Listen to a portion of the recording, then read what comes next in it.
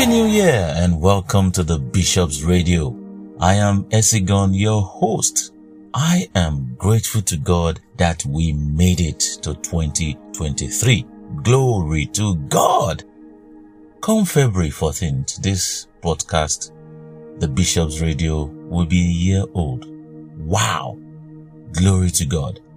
I am excited at what God is set to do this 2023. I know that it will surpass last year. So get ready. Hallelujah. Let's pray. Our Father, our God, and Maker of all things, we bless your holy name for bringing us into the year 2023. We are grateful because this is your doing and it is marvelous in our sight.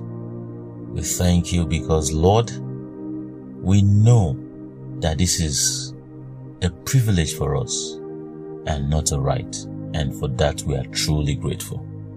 We thank you for ordaining this podcast to bless, transform, liberate, and lift all who come in contact with it, even more so this new year.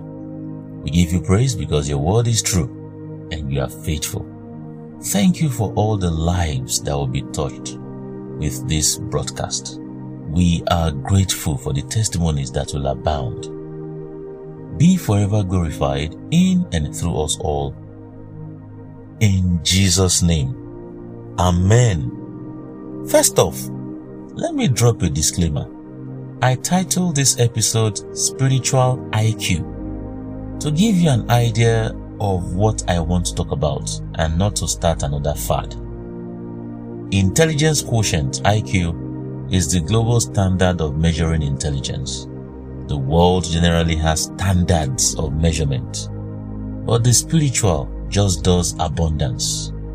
Like, try counting the grains of sand at one seashore and let us know. Just one seashore. Scientific discoveries will continue till the world ends. Yes, it is not a cliche. Jesus is coming back again, meaning the world as we presently know it will end. Heaven and earth will pass away, but my words will never pass away. That is Matthew 24:35. Matthew 24:35, and I just rendered it in the Good News translation. But I digress. Let's get to the reason for this episode, which is somehow a continuation of the previous podcast. 1 Kings 3:25-28. 1 Kings 3:25-28, and I'm using the New Living Translation. It reads, "Then he said, cut the living child in two, and give half to one woman, and half to the other. Then the woman who was the real mother of the living child, and who loved him very much, cried out, 'Oh no, my Lord, give her the child. Please do not kill him.' But the other woman said, 'All right, he will be neither yours nor mine. Divide him between us.' Then the king said, 'Do not kill the child, but give him to the woman who wants him to live, for she is his mother.'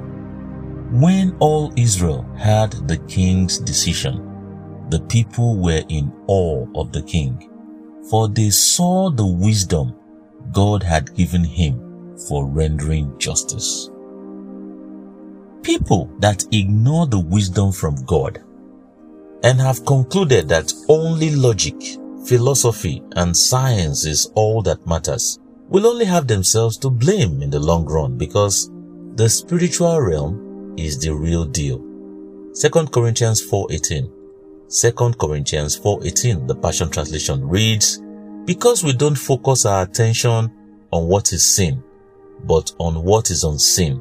For what is seen is temporary, but the unseen realm is eternal." My focus is on the latter part, so I will quote that again.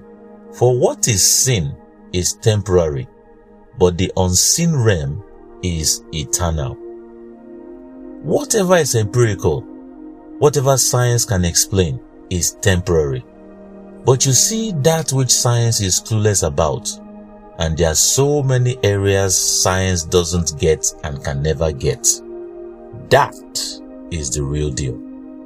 You are used to DNA now and AI and other scientific wonders, plus logic and philosophy and all wisdom of the world. Makes you feel that that's all there is to life. Check this out. You don't see electricity with your naked eyes. You don't see heat with your naked eyes. And both electricity, heat, and other sources of energy that power the machines and appliances we use today make you believe in science and logic, but you don't believe in the spiritual. Alright. You will be quick to say that knowledge is progressive, and you will be right, because the same situation that required the wisdom of God for Solomon to resolve then has been settled with the advent of DNA tests now. So why bother with God at all, right? Wrong. Scientific breakthroughs in medical and health science have greatly helped man. Illnesses and diseases that ended in sure death years back are now 1. Easily prevented with vaccines and all. 2. Easily cured. And 3. Easily managed.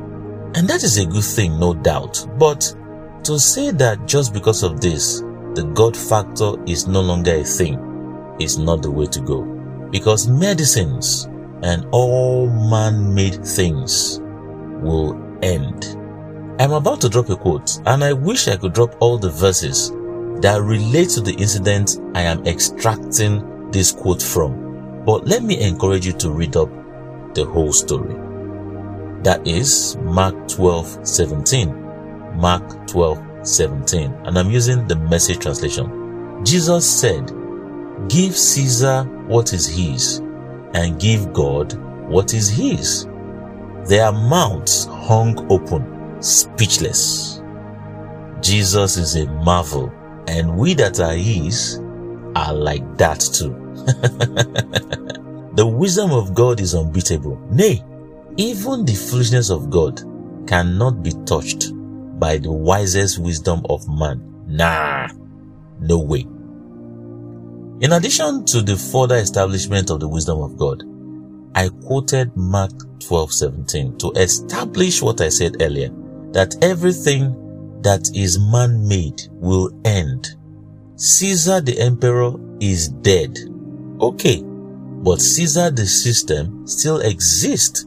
For instance, come 2024, Britain will start issuing pounds with the picture of the incumbent monarch, and on till the end comes. 1 John 2:17. 1 John 2:17, and I'm using the New Living Translation, a very interesting verse that I just discovered. It reads, "And this world is fading away, along with everything that people crave. But anyone who does what pleases God will live forever." While the world remains, we're expected to live according to God's will and purpose. And his thoughts for us are for good. Jeremiah 29:11. Jeremiah 29:11. I'm using the Good News Translation. It says, "I alone know the plans I have for you. Plans to bring you prosperity and not disaster. Plans to bring about the future you hope for." I just love how Good News Translation renders that the future you hope for is attainable only in God. If you go ahead and research the people behind these major medical breakthroughs and major inventions that have benefited mankind, you will find most of them to be Christians, born again, who through their faith in the wisdom of God received the insight that led to those breakthrough solutions, just like Solomon. Read up about King Solomon in the Bible and you'll be amazed at the wisdom he displayed. And he was not born again. He did not have Jesus. God gave him wisdom, so much so that he was the wisest of his time, just to give the world a sneak peek into what was to come. Hallelujah! And talking about what was to come, which has come. 1 Corinthians 2, 9 to 10. 1 Corinthians 2, 9 to 10. Amplified Classic. It reads, "But on the contrary, as the scripture says, what eye has not seen, and ear has not heard, and has not entered into the heart of man, all that God has prepared, made, and keeps ready for those who love him, who hold him in affectionate reverence, promptly obeying him and gratefully recognizing the benefits he has bestowed. Yet to us, God has unveiled and revealed them by and through his Spirit. For the Holy Spirit searches diligently, exploring and examining everything, even sounding the profound and bottomless things of God, the divine counsels, and things hidden beyond man's scrutiny." Wow. So you see, those who love God have access to deep things. In Matthew 12:42,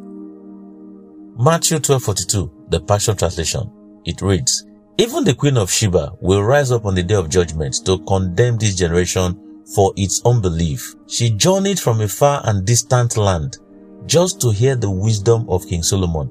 Yet now there is one greater than Solomon speaking to you today." A greater than Solomon is Christ. And we who accept Christ as our Lord and Savior are no longer at the same level as Solomon was in wisdom.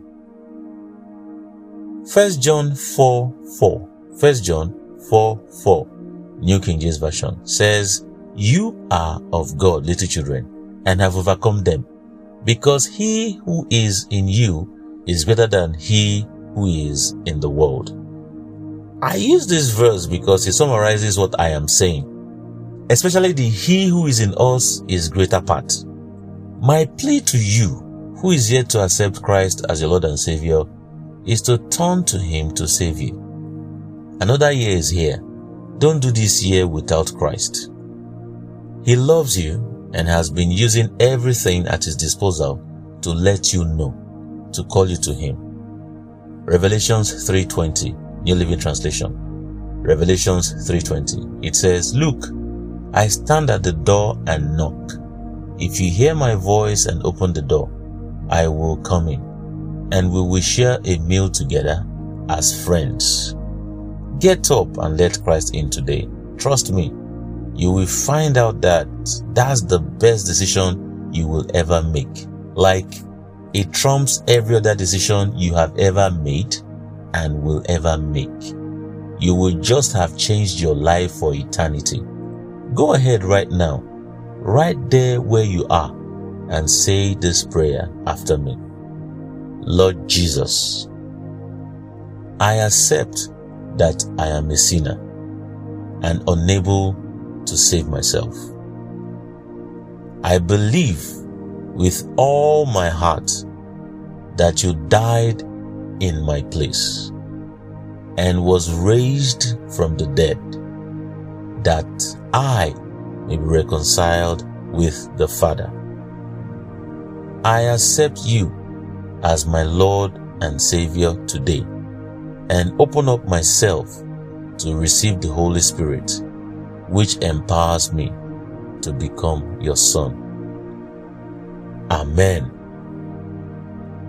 Let me read out to you what just happened.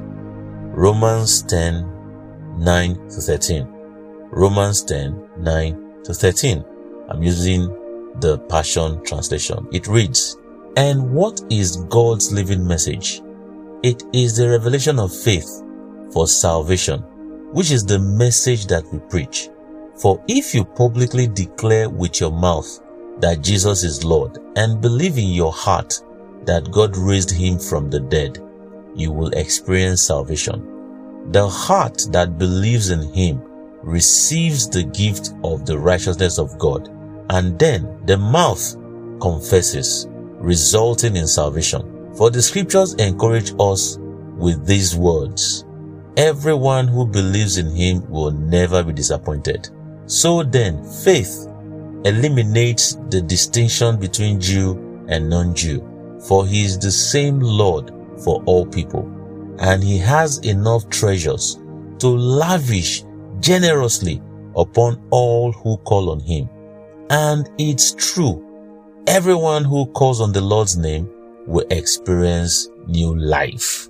So, if you just gave your life to Christ, congratulations! Welcome to the new life. Welcome to the fold. I strongly recommend that you quickly locate the nearest Bible-based church around you and present yourself to the pastor. You are blessed. Hallelujah. I'm so excited for you if you made that decision. And for my fellow brothers and sisters in Christ, let's continue to do what is stated in Hebrews 12 verse 2. Hebrews 12 verse 2. And I'm using the Passion Translation. First, it reads, we look away from the natural realm and we focus our attention and expectation onto Jesus, who birthed faith within us and who leads us forward into faith's perfection. His example is this: because his heart was focused on the joy of knowing that you will be his, he endured the agony of the cross and conquered its humiliation, and now sits exalted at the right hand of the throne of God. Amen. Let's do the AMPC.